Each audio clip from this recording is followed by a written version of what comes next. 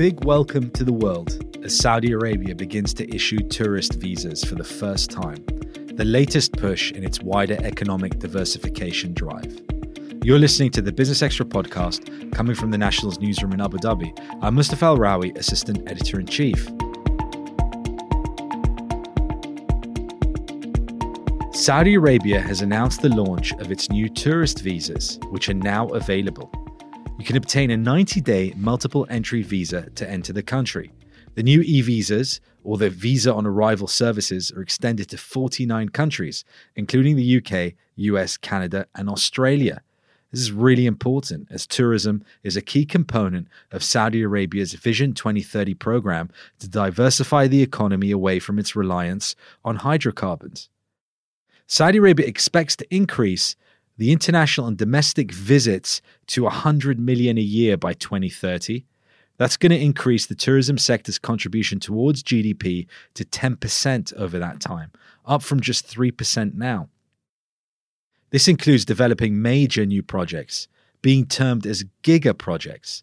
NEOM, the Red Sea Project, Qiddiya, Amala, and Ad Diriyah are probably going to be household names by 2030.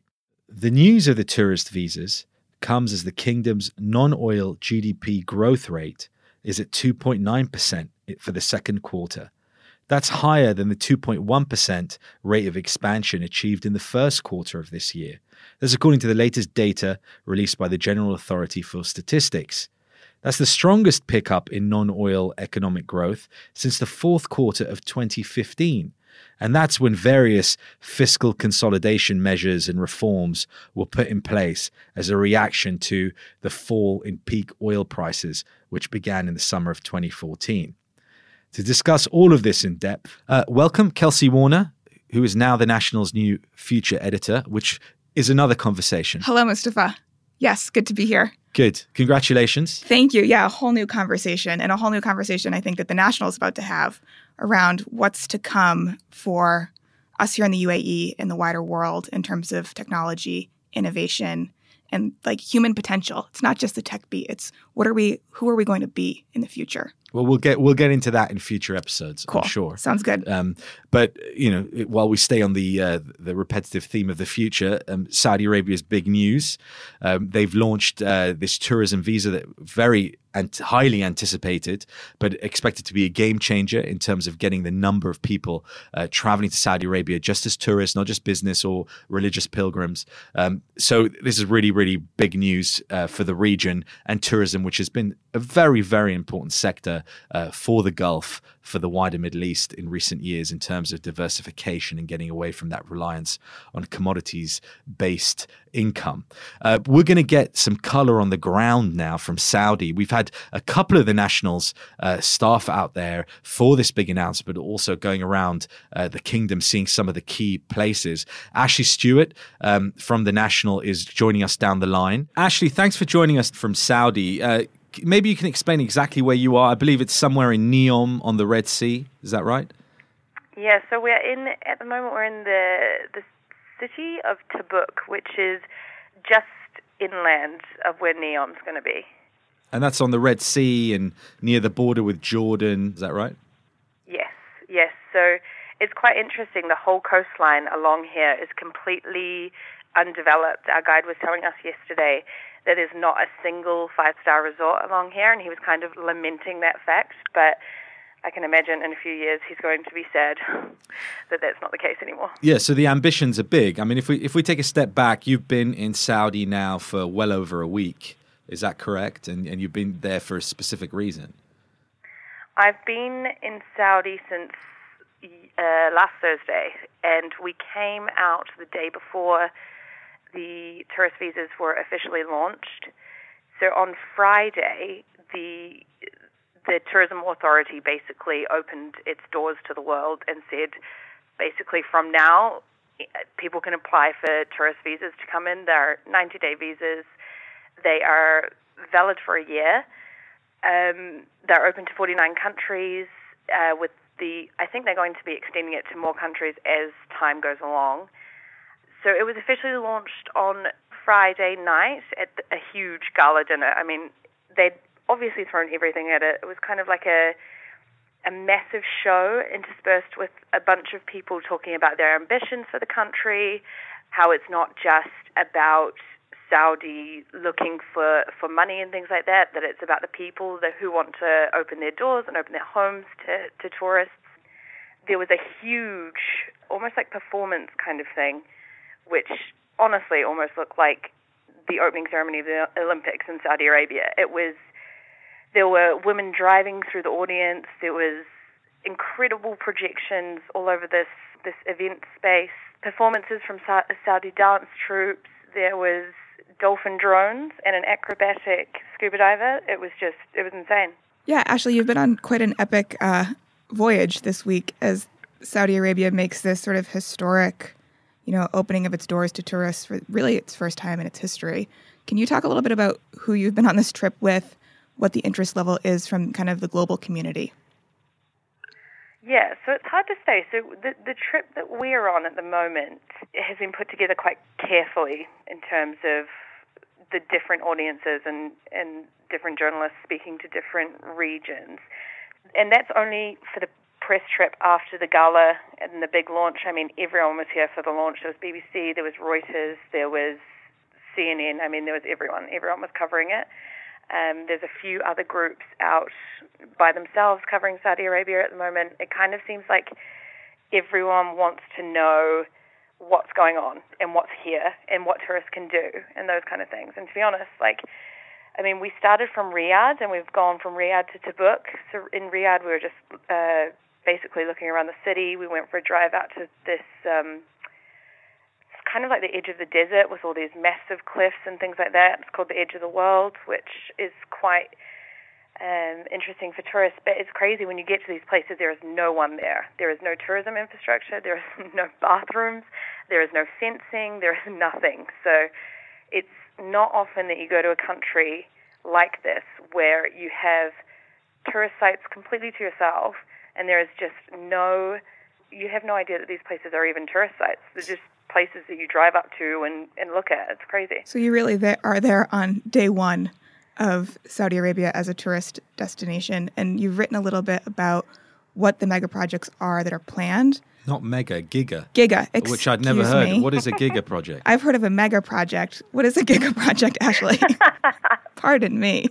Can you tell us a little bit about how Saudi Arabia is defining this giga project versus a mega project, and what are some of the sites that we can look forward to? Sure. So I think it's important to note first that it is very clear that Saudi Arabia is positioning itself as a luxury tourist destination. And that comes down to even just the price of the tourist visa, which is 440 riyals, which is expensive as far as tourist visas go. And even the big giga projects and things like that, they are going to be huge luxury destinations. Adria, which is just outside of Riyadh, is the one that they're saying is going to be the first one. It's like the jewel of the kingdom, and that's going to exist around At Tareif, which is the UNESCO-listed site where the first Saudi state was. And that is basically going to be 30 luxury hotel chains, world-class restaurants, entertainment facilities, all those kind of things. The first hotel that's going in there is in Amman. So they really are going after that really high-end traveler. NEOM and Amala and the Red Sea Project are all the same. I was talking to the chief executive of the Al Ula Royal Commission the other day, and he was saying that they want travelers who have been around the world and seen a lot of things and who want to experience something different. But when we asked him, is there going to be accommodation offerings for everyone? Is there going to be hostels? He did stress the fact that they were bringing in mostly luxury accommodations and things like that. So they really want to go after people at that higher end of the spectrum. They're targeting 30 million visitors a year by 2030. I'm assuming that number will include the 3 million plus that are already coming for Hajj, the religious visitors, the pilgrims. But 30 million a year is a big number. And if it's all luxury, maybe. This may have to evolve. Maybe in the beginning, the first few years, they'll target the luxury visitors because maybe that's the the easiest way to do it rather than trying to go mass market to begin with. Yeah, I think that's true to begin with, for sure. I mean, they've inked deals with all these very well-known hotel chains. Hilton have said that they're going to do 41 in the next 10 years, which is quite a lot. But they've also said that they're going to be building 4 stars as well. I mean, the Al Ula guy said that also there's probably going to be Airbnbs and things like that popping up because the locals will want to get a slice of the tourism industry as well. So I think all those enterprising locals that want to get involved, they can. And the logistics, let's say right now there's obviously a lot of infrastructure in cities like Riyadh and Jeddah, a lot of hotels, some of the big brand names are already there. People have been visiting for business and other reasons. Logistically, could you go and stay in Riyadh, as you've done, and then visit all these heritage sites, whether it's Al Ula or Tabuk or Qiddiya or anywhere else, and that would work as well?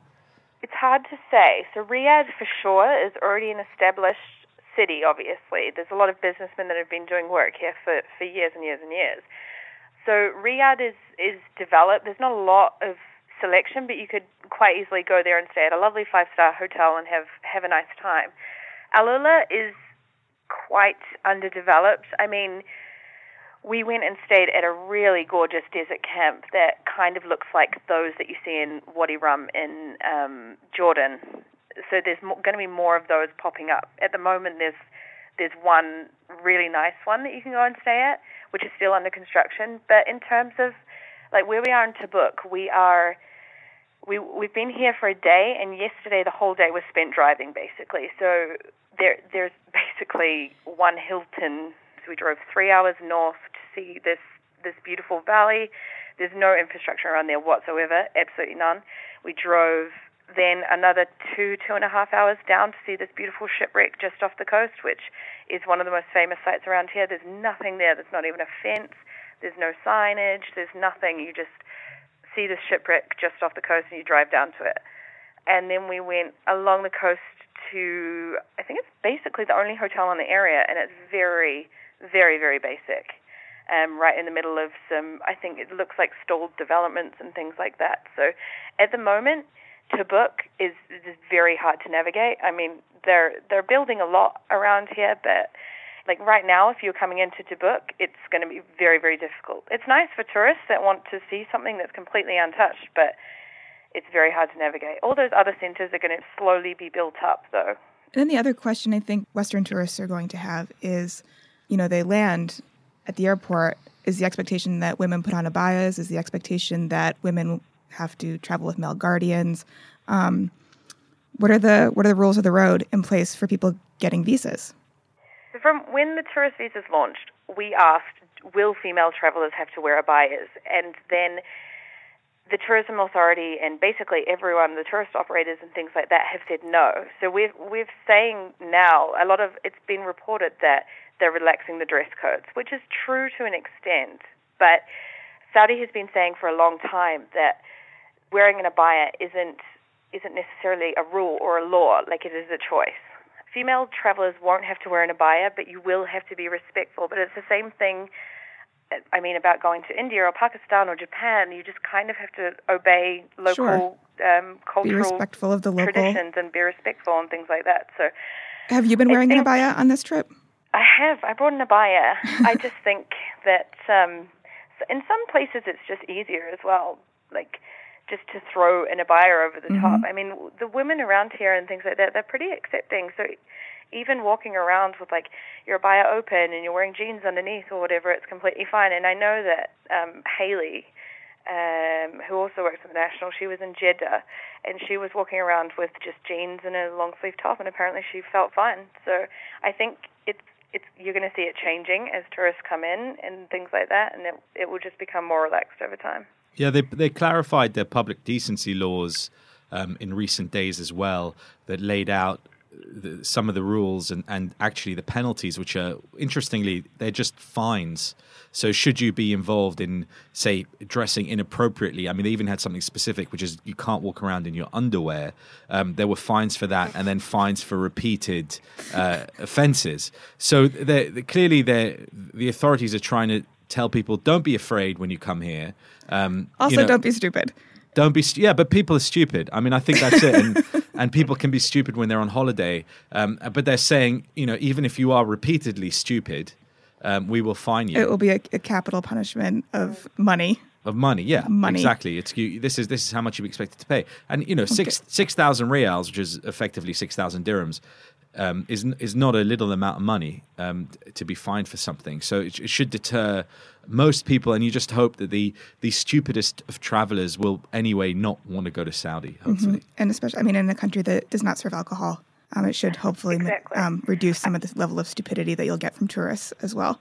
The other thing I wanted to ask you, Ashley, is you actually spoke to a tour guide who's been working in Jeddah for a couple decades now. What did he say to you about what he hopes for these new visitors?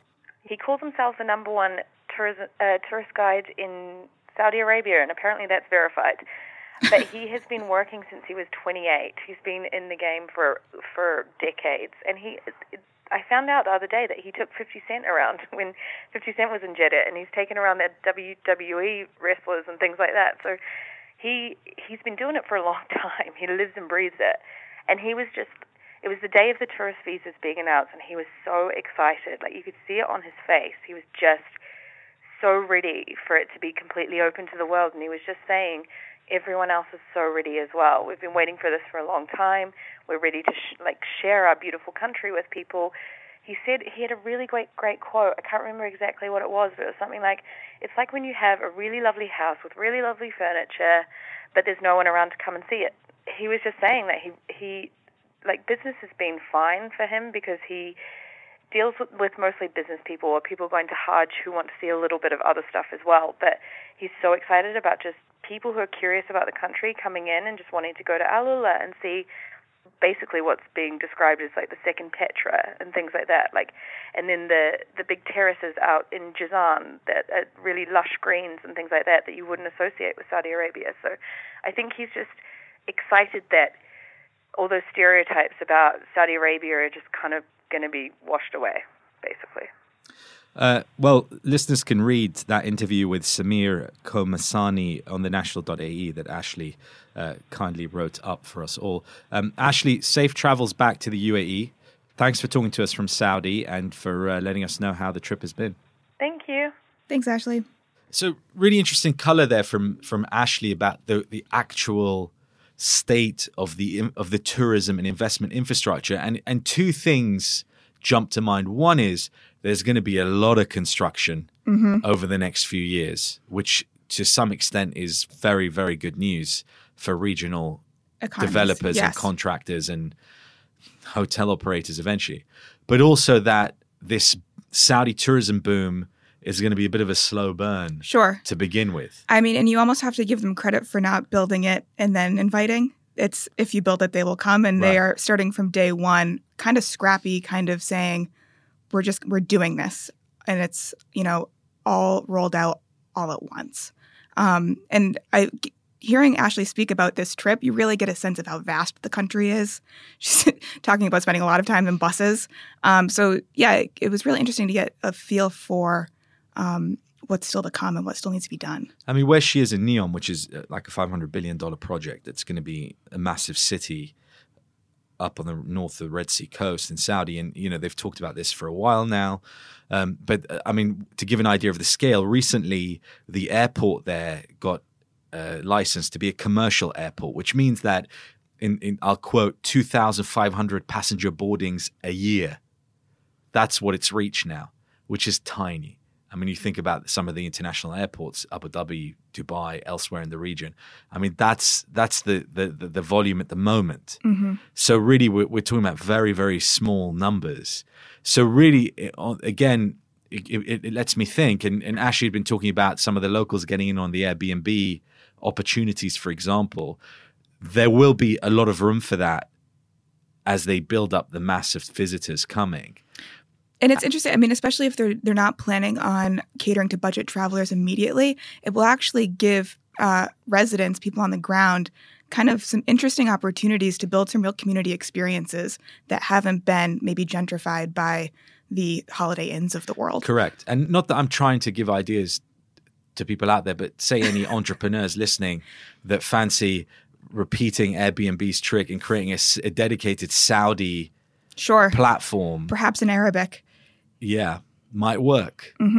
Might actually work. Yeah, I'm sure there's a lot of wheels turning. Yeah. And it's very ambitious targets to reach 30 million visitors a year by 2030, even 2030. I mean, a decade away.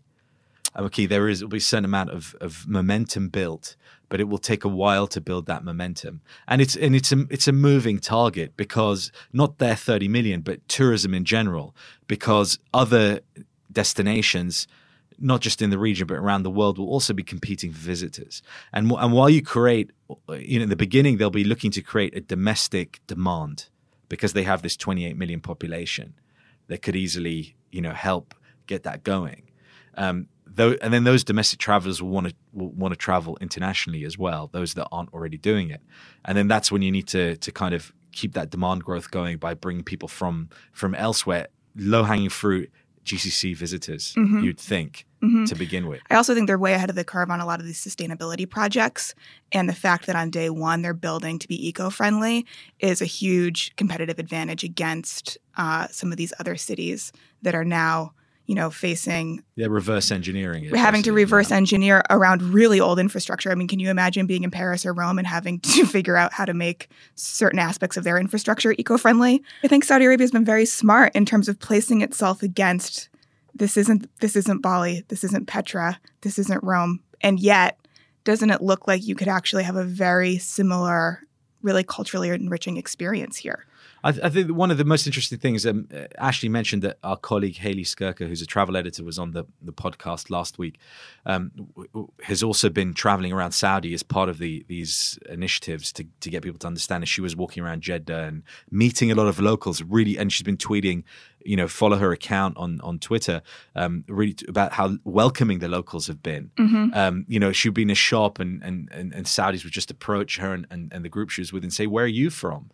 And this is really interesting because anybody who's traveled to Saudi on business has known in the past that necessarily, particularly at the airport, it's been infamous for not being particularly welcoming. And I've been in my own visa queues that could last anywhere from half an hour to 3 hours. It's a vibe. It's a vibe in that airport. Official. Sure, yeah. So things are changing, and Ashley mentioned 50 Cent. There's been a whole load of concerts this year in Saudi, and they had special visas that were issued in minutes for people that wanted to travel to Saudi for some of these concerts.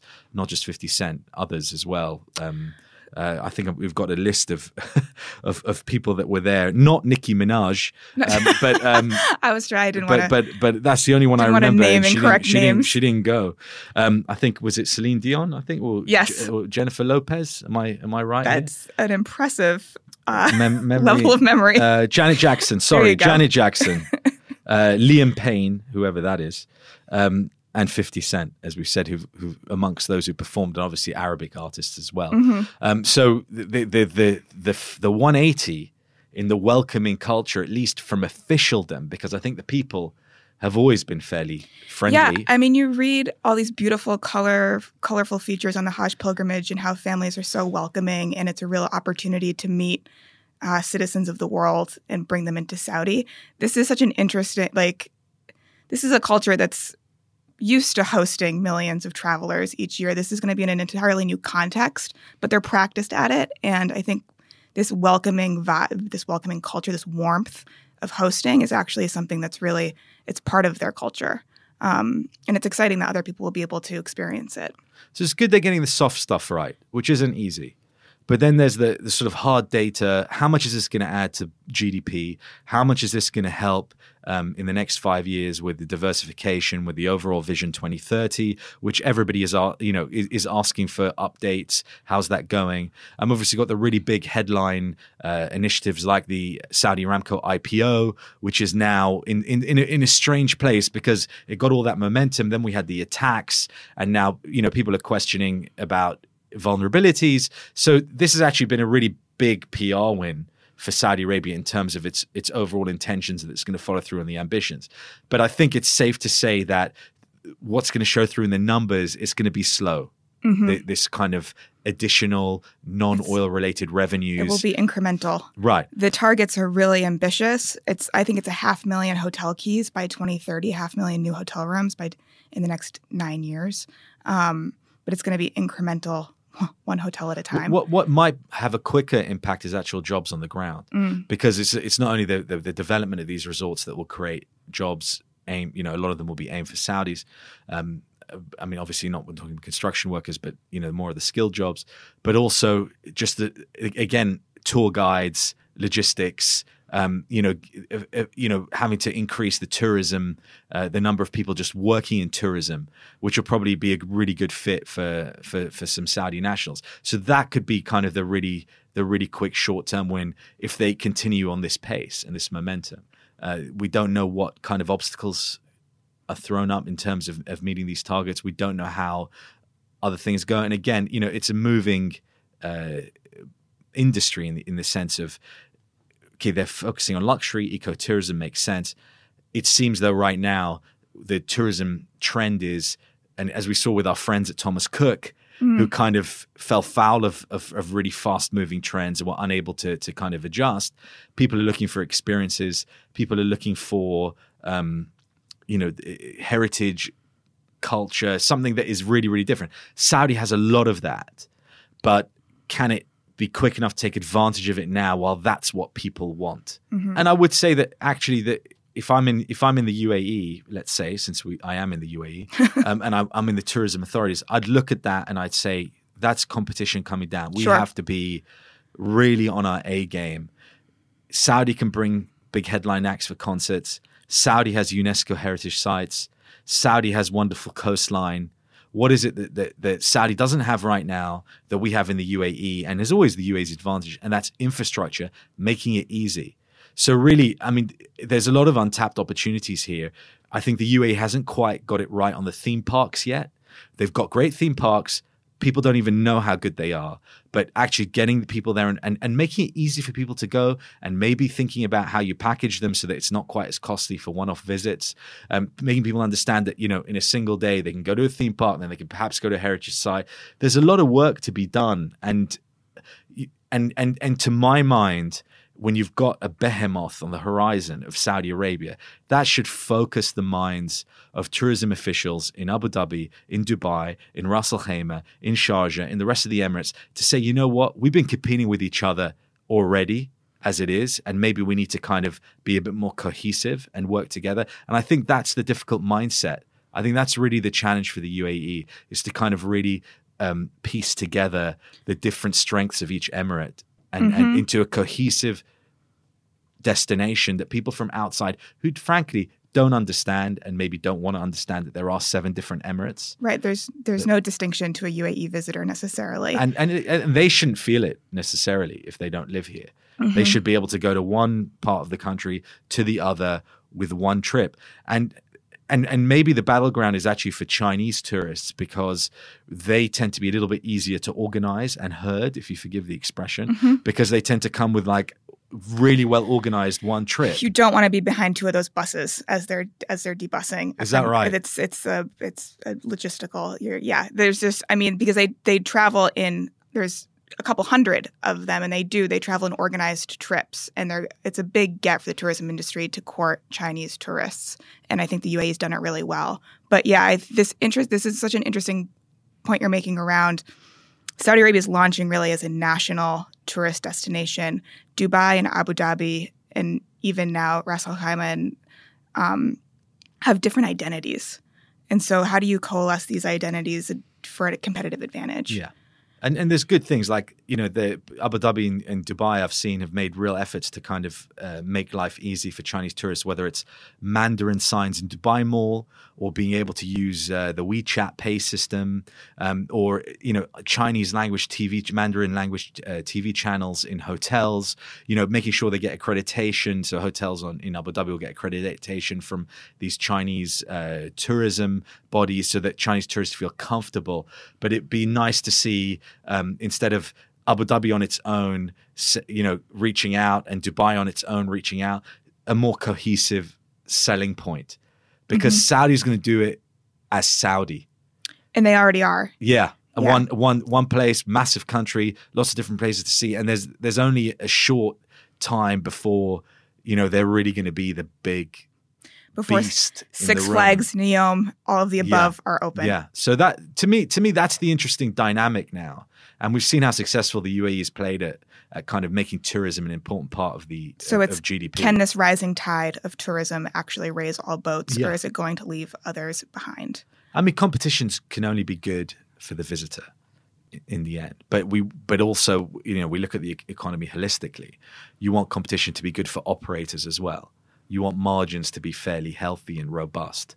If it ends up just being, we're going to cut prices so that we're cheaper than Saudi, nobody wins. If that ends up being the name of the game. Kelsey, thanks so much for joining us again. Good to be here. We will speak soon. Before we finish, here are the other stories you need to know about on the national.ae. Saudi Aramco has restored crude production to pre-attack levels following the strikes last month on its facilities, which cut off half of its supply and caused oil prices to spike. Spending on artificial intelligence in the Middle East and Africa region is expected to grow almost 43% year-on-year in 2019 as local businesses invest more on projects that utilize AI capabilities and platforms, according to a new report. And far from being a spendthrift generation living only for the moment, Generation Z's 18 to 24-year-olds appear to have been shaped by the global financial crisis into conscientious long-term savers. That's it for today. If you have enjoyed this show, please do subscribe and leave a review on whatever platform you listen on. All that remains is to thank our production team, Arthur Edison and Aisha Khan, and you all for listening. Do join us again next time.